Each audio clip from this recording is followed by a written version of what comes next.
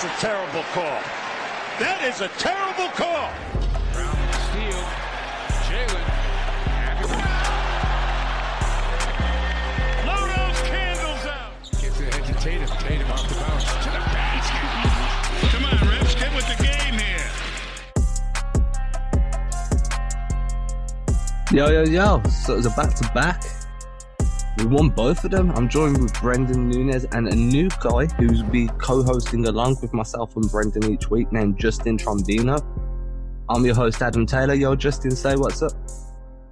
How you guys doing? Thanks for having me. Tell them a little bit about yourself, Justin. Let the guys get to know who you are. Well, big Celtics fan. I've been writing for the Celtics for a while. That's kind of how I met up with Adam, and just want to share my thoughts on the Celtics with everybody. Yo, Brendan, you was at a game last night, right? Who did you go see play? Yeah, we've revealed here that I'm California-based, and I do a lot of Kings coverage, but originally from a different part of California, and I went to a Warriors game last night, first time at the Chase Center. And let me tell you, it was an absolute terrible game to see the Warriors without D'Lo play the Pistons without Blake Griffin. 15 turnovers in the first quarter. It was just a chaotic game that was somewhat entertaining. But I'm happy to be here talking about a good basketball team in the Boston Celtics. So you went to see the Pistons play. So this is why I brought it up, just to lead us all in. There's a lot of talk at the moment about Andre Drummond being available for a trade, and it seems to be that there's a lot of mixed opinions based around whether the Celtics should be in the trade market for a guy like Drummond. Some people are all for it, other people are completely against it. I'm in the completely against it camp. Let's see where you two guys fall, and then we'll look at the pros of Drummond and the cons of Drummond, and then we'll move on to talk about some actual Celtics players that are currently on the roster. I'll let you take the lead on this one, Justin. What are your thoughts on Drummond? Alrighty. I'm actually on the fence about it, but as far as this season, I do not think he is the answer, or we should even maybe make a trade for him. Is that how you guys feel about it? Or I'll just go on, Brendan. You go for it, bro. What are the Celtics looking for if they trade for a big? It's not some dominant post player. They have the offense covered. It's more about a rim protector and a defensive force, someone that's going to be able to at least try to slow the likes of Embiid and Giannis. And I just don't think Drummond does that. Like, he's an offensive center. I don't like his rim protection enough. He supplies nice rebounding that would be good for the Celtics. But I think I said it before we pressed record here. I kind of feel like he's just an elite version of Enes Kanter in a way. Yeah, so he isn't going to plug any holes that are currently on the roster. He isn't going to upgrade the defense when we're playing against teams with stretch bigs. He isn't going to upgrade the defense when a big's put in a pick and roll. If he gets pulled out of the paint on D, he's a liability just as much as Kanter is. If not more. I mean, Kanter's quite mobile. He's got really good hands. And to me, it feels like Drummond's rebounds are empty stats because he slags off so much on D just to be able to grab that board, you know? And we were saying this about Kanter at the start of the year. My opinion on that's kind of changed a little bit. Kanter seems to be just bad at D, but yeah, at least he tries, right? I can't see how, and this is the same reason I'm against the Steven Adams trades, for the same reason. Just because the name is a bigger name and they might have had an all-star appearance in Drummond, or they might have done this, they've earned more money, doesn't mean you're actually upgrading. When you're getting cooked in a pick and roll as a center, and then you go out and trade for another center that gets cooked in the pick and roll, but that was the reason you were making the trade, was to shore up your defense in that aspect, or your perimeter defense. You're just making a trade for the sake of making a trade. I don't see how it actually improves Boston's chances of winning at the moment. Well, and we should mention what it would take to get him, right? I mean, Drummond is a big salary. It's 27, practically 28 million. The only way you're making that work is including Gordon Hayward. And then the question becomes, are you improving or worsening the roster from that trade? Come on, dude. So you want to give up Gordon Hayward, that's the most complete player on that roster. I've had arguments about this. You may agree, you may disagree, but for me, he's the most complete all-round player on that roster. To go and get Andre Drummond, really? Is that what you want to do? I mean, what do you guys think? Am I the only one of this? Do you even consider Hayward to be the most complete player on the roster?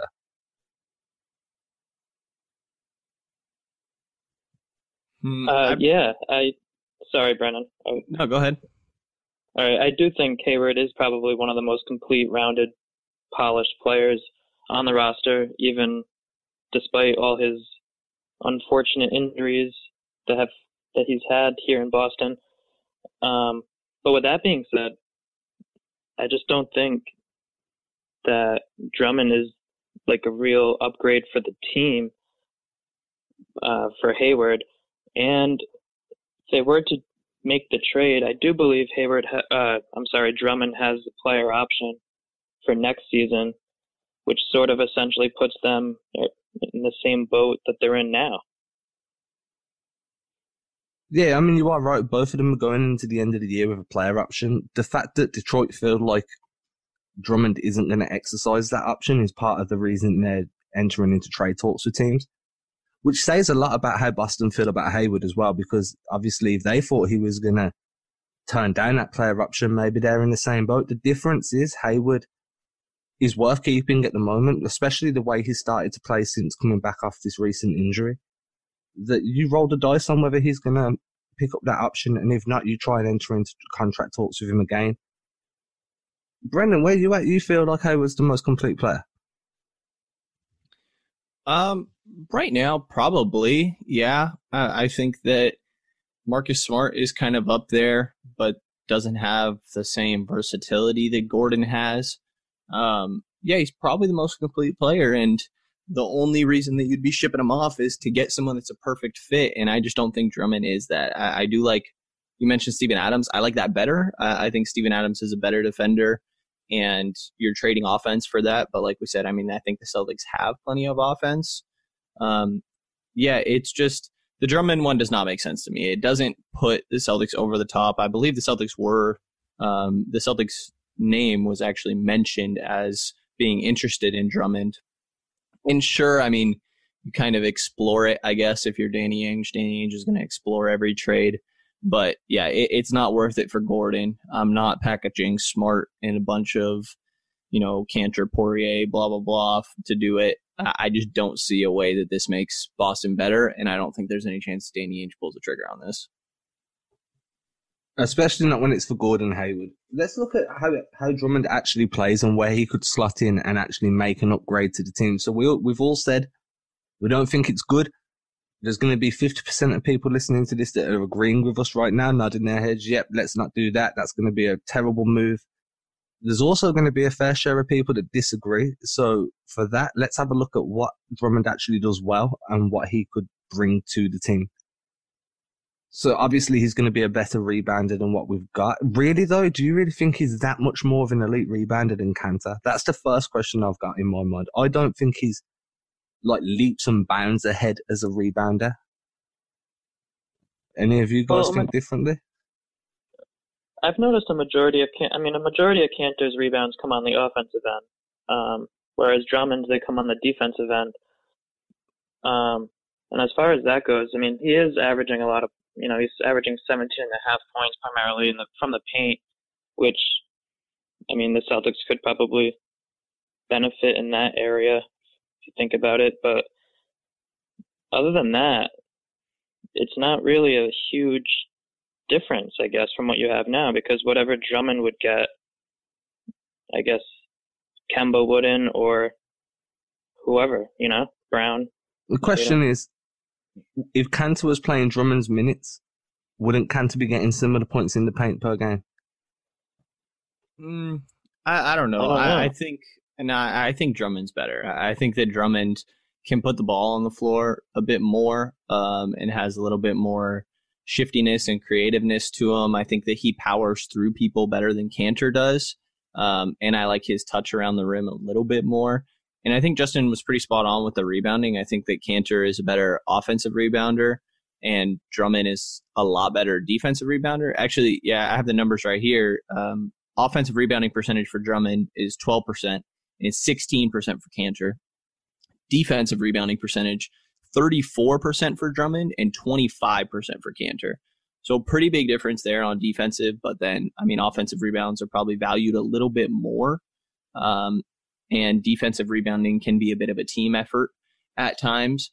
So I do think that Drummond is clearly a better player than Cantor, but it's just not a big enough upgrade. Like I think, like I said at the beginning, is I just don't think this is the type of center that the Celtics need. I feel like it's a defensive center that they need, and Drummond is really all offense to me.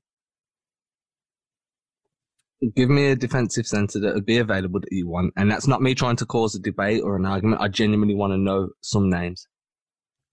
I mean, Miles Turner, I don't know if he'd be available. He's been thrown around a couple times. I've always been interested in him. Like I said, I like Steven Adams a little bit better, Clint Capella somewhat.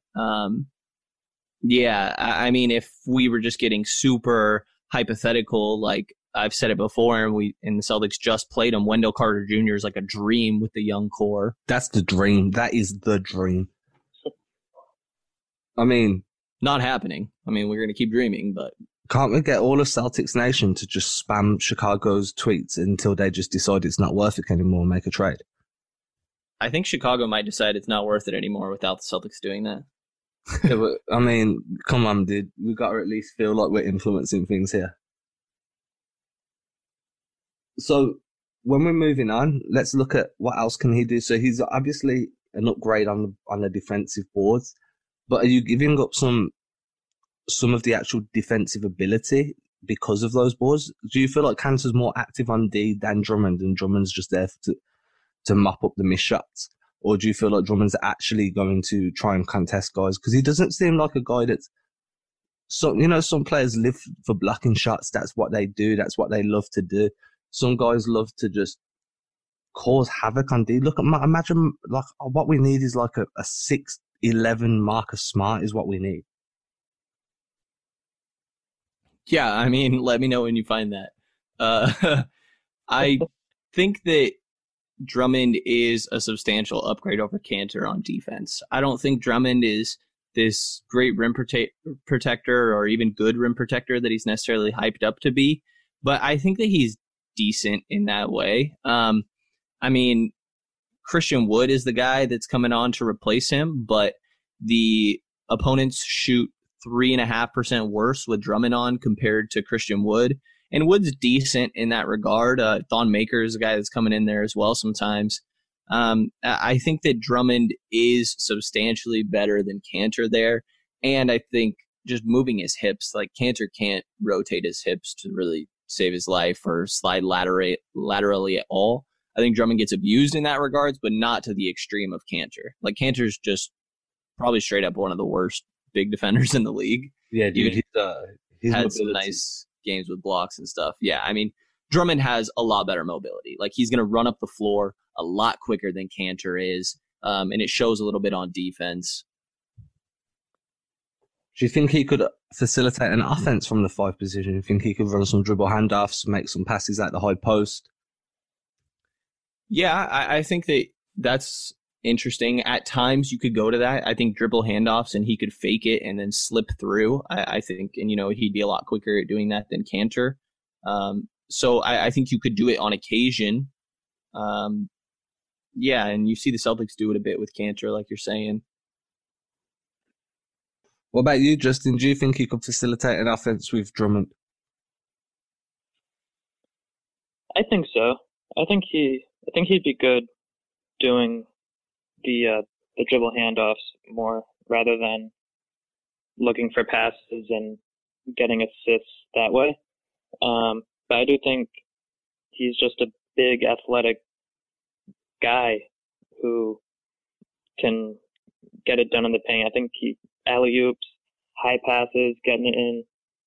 I think, on the Celtics, I think he could be an offensive kind of guy, who's better than Cantor, if we're still making that comparison. And then the question becomes, here's one for you that I was thinking about. The one bonus of obtaining a guy like Drummond is you get to slide Tice down to the second unit and operate him there, which would be a big upgrade at the moment. I think having Tice run with that second unit would be massive, especially on the offensive end with the way Tice can space the floor, the way he likes to set screens and slip out. The only thing is Marcus Smart's developed quite a nice little pick and roll duo forming between him and Kanter. Have you seen that happening? They've run a lot of drag screens between each other, and it's becoming quite fun to watch. Yeah, that's a nice offensive duo to have for your second unit. I mean, those are guys that could be starting on some teams. Probably not Kanter, but Smart. Yeah, I think it would be a nice upgrade to the bench, but at the same time, I think that your starting lineup gets worse and your closing lineup, because like we mentioned, I mean, this is involving giving up Gordon Hayward. Then Marcus is likely the guy that becomes that starting lineup in Hayward's place, and you slide Jalen and Jason down. So, yeah, I mean, I'm pretty out on this overall. So with that being said, I am kind of intrigued by thinking of Andre Drummond at the 5, surrounded by Marcus Smart, Kemba Walker, Jason Tatum, and Jaylen Brown. And Jaylen Brown and Jason Tatum have increased their production on defense, and I think it'd be great to see those 4 guys just start defending right at the point of attack, maybe be a little more risky when it comes to defending, knowing that they got a big guy like Drummond who's behind them. It just really intrigues me rather than Kanter. And, you know, I do like Tice at the center, but he is a true 4. And I'd love to see him play the 4 with a dominant center that the Celtics have at the same time. But he totally would be an upgrade for the second unit, no doubt. What happens to Rob Williams when Rob Williams is healthy? He just goes back in time before the trade even happened. Rob Williams, I was high on him at the beginning of the season, and I still am, despite this hip bone injury. But I think the Celtics are using him well between first and second unit. You know, he's gotten in some starts. He's playing with the first units here or there when he's healthy. But I like him more with the second unit. Okay, so I think that's going to solidify all the information we wanted to talk about for Drummond. He's going to be an upgrade on D. He might be a little bit of an upgrade on offense, but moving Hayward to facilitate that trade makes the team worse overall. I think we're all agreed on that, right? Yeah, I think he brings more offense than how you stated it, but yeah, I'm definitely out on it. Yeah, I'm purposely being down on it just because I don't want it to happen. I'm being fine by me. Yeah, I'm being a little bit, this is my opinion, and tough. Usually I'm not like this, but I'm very passionate about keeping Gordon Hayward at the moment. So what we're going to do is we're going to move along to a nice little break. We've got some advertisements for your ears. You might enjoy them, you might not. When we come back, there's going to be a few things we want to talk about. We're going to look at how Tatum attacked the game better in the first half of yesterday's game and how that kind of fed into his box score and his efficiency throughout the game. And then we're going to look at what Hayward's doing nice following his return from his latest injury. So we'll be back in a few minutes.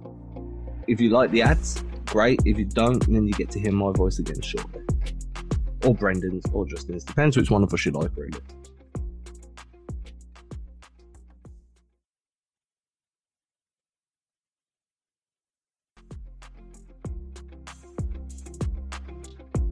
So yeah, guys, I mean, Tatum was attacking in the first half of the game against Chicago on Saturday.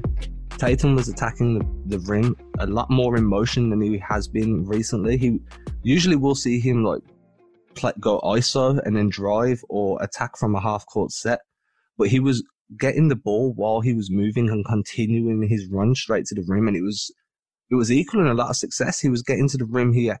He wasn't at full speed, so he had far more body control. He was able to finish with a bit of a lighter touch around the rim, which obviously he's been needing to do. He was causing problems, dude. The D were having to collapse a few times. He was getting some wraparound passes or he'd get fouled. He spent quite a bit of time at the line throughout both games in this back-to-back. You want to see more of that from him, or do you think that was an anomaly and we need to be happy with seeing him go run these half-court sets?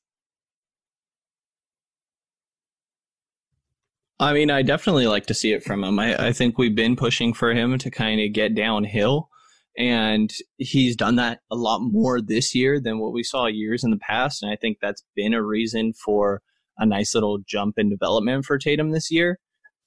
Yeah, and especially in that first quarter to me, I felt like he really was attacking and blowing past guys and using his length to finish around the rim. We obviously have criticized the finishing a lot and identified that as an area where he could take another jump in his game later in his career.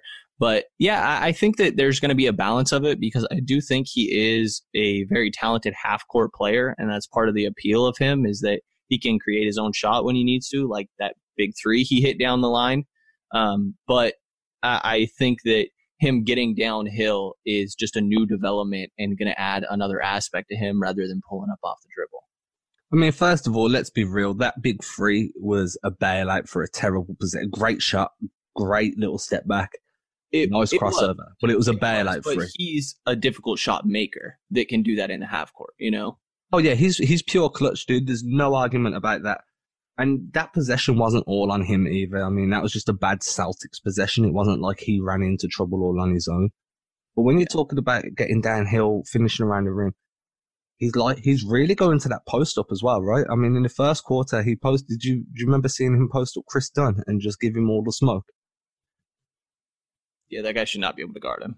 Exactly, but he's doing that more and more. He's hunting out mismatches down on the low block and then either fading with that nice little fadeaway he likes, or he's spinning off guys now and getting to the rim that way. And I feel like when he posts up, because he hunts out that mismatch on the post, he's really getting great success at doing that at the moment. I'd like to see more of that when possible. I'm actually looking at some highlights now because I watched bits and pieces of the game because the Patriots were on yesterday at the same time as the Bulls and Celtics. Yeah, RIP to those Patriots, by the way. Love to see it on my end. Yeah, so does my girlfriend. But yeah, You I mean, about the Niners? Or? Yes, I'm a Niners guy, so I'm hyped. Adam, you were talking about Jason posting up, is what you were saying, right? Yeah, so he's hunting out mismatches on the post. He did it in the Hawks game as well. So he's basically just switching onto the smaller guy, backing him down, and then he's either going to spin off, and he likes to spin towards his right hand, so he'll spin more baseline than like towards the center of the key. And that's great because that allows him to go for the reverse if there's a big guy chasing him down for the block, or it allows him to finish right under the rim so he can just get that nice little float off the back of the glass. Or he'll fade, dude, and that fadeaway, that turnaround fadeaway he's been using this year from like the low block into the mid-range has been cash money all year. That's the one I'm looking at right now. Yeah. I found the one that you were talking about with Chris Dunn. He does do that nice turn fadeaway, and he throws his right leg up just a little bit too, just to keep that separation for himself. It's truly great in his development.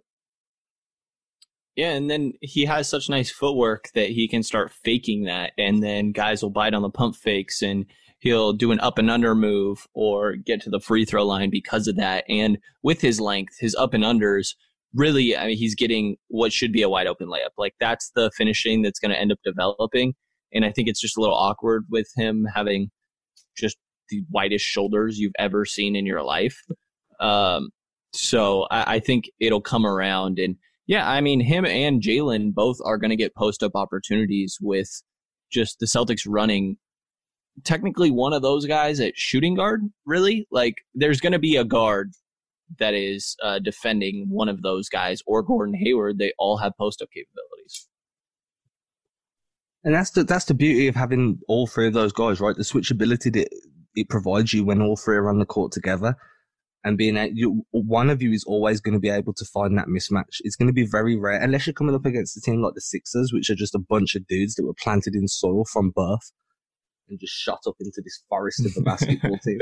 So, like, unless that's happening, you're going to be fine. You're going to be able to hunt out a mismatch between one of those three guys. And if not one of those three, guess what? You've got Tice or Cantor that's going to be on getting a mismatch, because Most teams don't have that height and length to be able to switch on all four of those guys at any one point.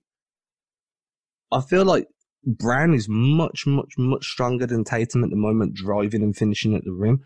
I feel like Tatum's got the edge playing out of the post a little bit more with his back to the basket, though, because Brown's developed that shot, boy, and it's looking smooth at the moment. Every time he puts it up, you just think it's going in. Oh my God! Don't even get me started on Jaylen Brown. Yeah, I'd agree with you on that about Jaylen Brown and Jason Tatum in their games out in and outside of the paint. Jaylen Brown. He does have a really nice, pretty jump turnaround that he does sometimes out of his little post or whatever he's doing there, and they're both developing great shots, and it's great to see. So I'm happy with it. I mean, it was nice to see him, Jason, attack the game in a bit of a different way for half a game, just to see how he can affect it differently. His efficiency was way up for that half as well, compared to what we've seen recently. You can't always put it down to just because he attacked it slightly different. But the balls were D'ing up on them guys just as tough as the Hawks did the night before. Both of those teams were surprisingly sprightly on defense. Sprightly is a good word. We're going to go with sprightly. They were both sprightly on defense. Yeah, definitely. And I mean, having, like, we're mentioning these mismatches that the Celtics are always going to have, and it was just Tatum's night with that. Like we mentioned, Chris Dunn is not going to be able to cover him, and then Satoransky's on the point. So, yeah, it's just these guys can take turns really going at it. And then Gordon, there was moments of Gordon really running the entire second unit, where I believe it was Gordon out there with the likes of Wanamaker, Cantor, Shemi, and maybe Grant was the other one out there, I think, where Gordon's just completely running that second unit. And, I mean, it worked out fine for the Celtics. Gordon is, like you said, probably the most versatile player, and to me, definitely the best playmaker on the Celtics. His off-ball movement in the game against the Bulls was just fantastic. He constantly runs. He does some backdoor cuts that just cause the defense headaches. He'll cut, set a pin down, and then curl out just to receive the ball in order to swing it to the guy that was cutting off the pin down. Like, he does so much off ball. And the thing is, when you see him play, he plays at such with a calm demeanor and almost like he's playing at half pace, right? Like I never feel like I've seen him. Sure. I've never felt like I've seen him really run sprint. But then it's like Kawhi. They're going to get to their spots, and there's nothing you can do about it. Nothing you can do about it. And recently, that little step back, just just mid range, drive a little bit, pull back, and just hit that jump shot right in your grill. Or he'll do the same thing, right? He'll do that pivot and then pivot back and fade away. You know what I mean? Yeah, the reverse pivot. And it's funny because I'm happy when Gordon does it and it feels like it's going in, but I almost get upset at Jason for doing it. I feel like those two are working on that for Jason behind the scenes. Like, it feels like a development that eventually that's going to be cash for Jason too. But Hayward's mastered that. And the way he moves off ball, he done a lot of damage yesterday without the ball in his hands. And considering he at times kept the team in it, especially, I mean, he led the team in the first quarter, and I think he led them again in the third for points scored. And then the damage he does off ball, just because of the way he causes missed rotations. He was running guys into each other at one point down low. Like, his man was following him on a cut. The big didn't know what was going on. It happens so often, and because you don't really catch it on the first watch, a lot of what he does and how he affects the game really goes, it gets under the radar. So here's me just giving him a bit of a shout out for that. But no, I feel like the last few games he's really starting to get back to the Hayward we saw at the start of the year. Yeah, I mean, it's easy to forget the guy's only played 17 games all year at this point. And he's played well, dude. I mean, there's been a few games where he's looked to step off pace, especially when he first came back from that hand injury. But that's to be forgiven. The good thing was it was his offhand. I mean, we spoke about that before at length, so I don't want to go too much back into that. But I feel like that's why he's getting such a hard rap at the moment, because he's had such bad injury troubles being in Boston. And the majority of them haven't been reoccurring injuries. They've all been something fresh apart from the nerve thing on his foot. And that hand injury was a freak accident, dude. I feel like if he stays healthy for the rest of the year, people's opinion about him is going to change quite dramatically. Yeah, I would think so. I mean, Celtics have 4 all-star talents on this roster, so. Don't they have 5? Who's the 5th we're looking at here? I thought Taco Fall was getting looked at. I'm not getting drawn on that. Right, I forgot Taco's the starter out of all of them. This podcast, we don't swear on this podcast, and if I get drawn into on that, I'm going to break that rule. I am not a fan of that at all. I think that's a terrible, terrible, terrible, terrible, terrible, terrible, terrible idea. Taco Fall and Alex Caruso, man, going at it. I mean, I don't mind if you put Alex Caruso on there. He's not on the team I follow. I don't care about Alex Caruso. I feel like he needs to grow some hair. If he gets an All-Star appearance, then he has to put some cash down. LeBron is on his team. Like, LeBron is withholding information from this balding man. From this balding man. He is, dude. Pretty soon he's going to be Mr. Clean. I'm telling you, dude. But, like, that's not, like, as a Celtics fan, that's not our problem. My problem is, like, look, man, I like Taco Fall as much as the next guy, but I think this hype train for him's got far too out of hand at this point. He's good. I just don't. Look, I think this is his only ever shot at an All-Star appearance. I'm going to be straight up. Yeah, I mean, is he good? And yeah, it's kind of fun, you know. Fan bases will just attach to these. Like, Caruso is just because he is this balding white guy. He's a mascot and a two-way. That's all he is, dude. Right. That's exactly what Taco's become. And it's kind of fun, but it's also kind of weird. Because really they're just cheering because he's like 7'6". Yeah, he's got unteachable, like, intangibles, dude. Like, you can't teach 7'6". It's true. Just like you can't teach people not to vote for somebody just because they're 7'6". You see my train of thought here? Right. We're not biting on that, are we, Brendan? I don't know, man. If he's there, I might buy an All-Star jersey of Taco Fall. I'll kick you off this podcast for eternity. Come on, if he makes it, it's a story worth it. Okay, you got to buy me one too, then. Sure. Now, sure. Has this ever happened? I mean, guys on two-ways and in the G League getting voted in? I mean, I think the NBA would step in. Like, I don't think they would allow it. Yeah, they might even, like, you know, just quietly probably not going to get ratings behind the scenes. Right. They'll just introduce a new rule. All-Stars have to be on full NBA contracts. All-Stars have to be under 7'5". That's just full NBA contracts, right? You can't be a two-way guy and be in the All-Star game. How does that work? I mean, Tremont Waters, though. No, dude. Dude. I like Tremont Waters very, very much, but no, dude. But then again, Boston could just be like, all right, we're going to give you a permanent contract so you can be an All-Star. But the problem is, like, look, let's get real on it at the moment. The problem is, like, All-Star appearances can really affect the sort of contract you get once you're next up in free agency. So a legit player that's deserving of being in the All-Star game would miss out, and then that would probably hit him in the pocket because people wanted to see Taco Fall for 10 minutes in an All-Star game. That's the reality of it when you start looking at it like that. And then I'm against that because, like, these guys that are actually deserving of the All-Star game, then I get it, everyone's getting paid in the NBA, but that's like probably a couple of $1 million a year that we're talking in differences in contracts. So a lot of guys have incentives in their contracts too, that if they make the All-Star break, they get a pay grade. Yeah, didn't Jaylen Brown get that in his latest contract? I believe he did, yeah. So, yeah, I mean, well, we can see why Jalen's all of a sudden stepped up.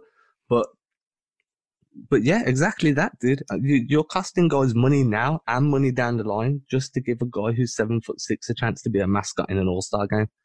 Just let him make an appearance. It's not going to happen anyways. It's all in good fun with this voting. People think they're funny, and it kind of is funny, but it's not going to happen. It was funny for like 10 minutes in the Summer League. Like, I take this stuff far too seriously, dude, to find that funny. Brad Stevens did not find it funny at all. What did he say? You got a quote? I can find a quote. I believe he said, "I don't love it one bit." He's been in the NBA for 10 minutes or something like that. He's played for 10 minutes. He doesn't like it at all. Something like that. Huh. So this is why me and Brad Stevens sounds are like friends. Brad. Yeah, this is why me and Brad Stevens are friends. And I like how Brad also teased the crowd about putting Taco in a couple times. Oh, yeah. He loves it. I can imagine him to be one of these guys. You know, these people that are just like deadpan. So they never crack a smile or anything, but their sarcasm is so on point that you have to, like, you just can't stop laughing. Yeah, where it like takes you a couple seconds to even realize he was being sarcastic. Or he'll burn you and you won't know it's a burn until like 2 days later when you're like, what did he say to me? Right. You're telling someone the story and they're like, oh, dude, he totally dissed you. You're like, well, wait, he did. Yeah, and it's like it's been so long that you can't even confront them about it no more because you just look dumb. And then that's worse because you feel shit. That's Brad Stevens. He'll be telling guys, like, he'll be ripping you apart over a play and you won't even know it until you're at home. And then you're like, man, he really went in on me. And you won't. I mean, that's great management style as well. I'd love to have like a Thanksgiving dinner at Brad Stevens' house. Oh, God. He wouldn't understand a word I was saying. It'd be fantastic. So I found that quote. Do you want me to read it? Yeah, fire it off. So he said, "I don't love it. I don't love the idea when you're talking about the All-Star game or any awards not being based solely on what's happening on the court and impacting the team." Oh, I just lost it. I'm not sure where it went. We get the gist. This is a little bit of saltiness because he missed out on Coach of the Year too, which he should be this year, by the way. True. I think a lot of players are going to end up voting for Taco Fall because they get a portion as well of votes. No, I can't see any players voting for Taco Fall. If they do, then they're just doing it because they find it funny too, at which point I no longer like those players. Are you laughing? Adam's not having any of it. Yeah, I'll switch the sport I follow if Taco Fall gets into the All-Star game, dude. About to switch over to soccer. No. Don't insult me, dude. Anyway, this has turned into just a normal conversation, so we apologize. I'm very curious to know whether you're in the pro-Taco or anti-Taco in the All-Star game, so please tweet at me or Brendan. Email me if you don't want to. Pro-Drummond or not. Oh, yeah, honestly, that one's actually far more pertinent. There you go. Yeah, so scrap the Taco one. If you want to message me about Taco, that's fine. If it's pro-Taco, please don't be offended if I respond back quite aggressively. But definitely if you're pro or anti-Drummond, and if you're pro-Drummond and you have a trade scenario that you think works that doesn't involve Hayward, let's have a look at that. Throw the trade machine screenshots up there. I'm curious. We'll be back again on Wednesday. Again. Again. Oh, it's word of the week, right? Oh, it is. What's the word, Adam? What are we going for this time? Are we going for regional or are we going for national? Let's do regional. Copper. Huh? Copper. Copper? Copper. C-U-P-P-A. Copper. And what is that? Copa. A cup of tea or a cup of coffee. Oh, God. Wait, this is just combining two words. Yeah, do you want a cuppa? Okay. All right, fine. That was just because I'm going to go make myself a cup of tea after this podcast. And I was I was thinking, I really want a cuppa. And then it was the first thing that came to my head. So, but you say it like that. You say, I want a cuppa. Yeah, like if you have a guest round and like they're not American or, foreign, you're like, do you want a cuppa? And they're like, yes, please. So you don't even say the second part, like cup of tea or whatever. It's just assumed that it's tea. Yeah, like, well, if they're your peoples, you know whether they're a tea or coffee guy. Like, people offer me a cuppa, it comes as a cup of coffee. Okay. I'm a water guy. There you go. You're not welcome in my house at that point. Copa water. There you go. A cuppa? Water. We call that council pop. What? Yeah, because like like council housing, like government housing. Sure. Yeah, so the only time you ever really get offered a drink of water is if you go to someone's house that lives in like that type of housing. So it's council pop. It's like what you drink at poor people's houses. You sound like you need to drink more water. No, I drink plenty of water, but I drink filtered water. So I just say, Quite proper. yes, dude, with the filter. You need the. Right, guys, this has descended into madness. I apologize. Well, you get to know us a bit better when this happens, and hopefully you giggle. We'll catch you again on Wednesday. Say bye, Brendan. Bye.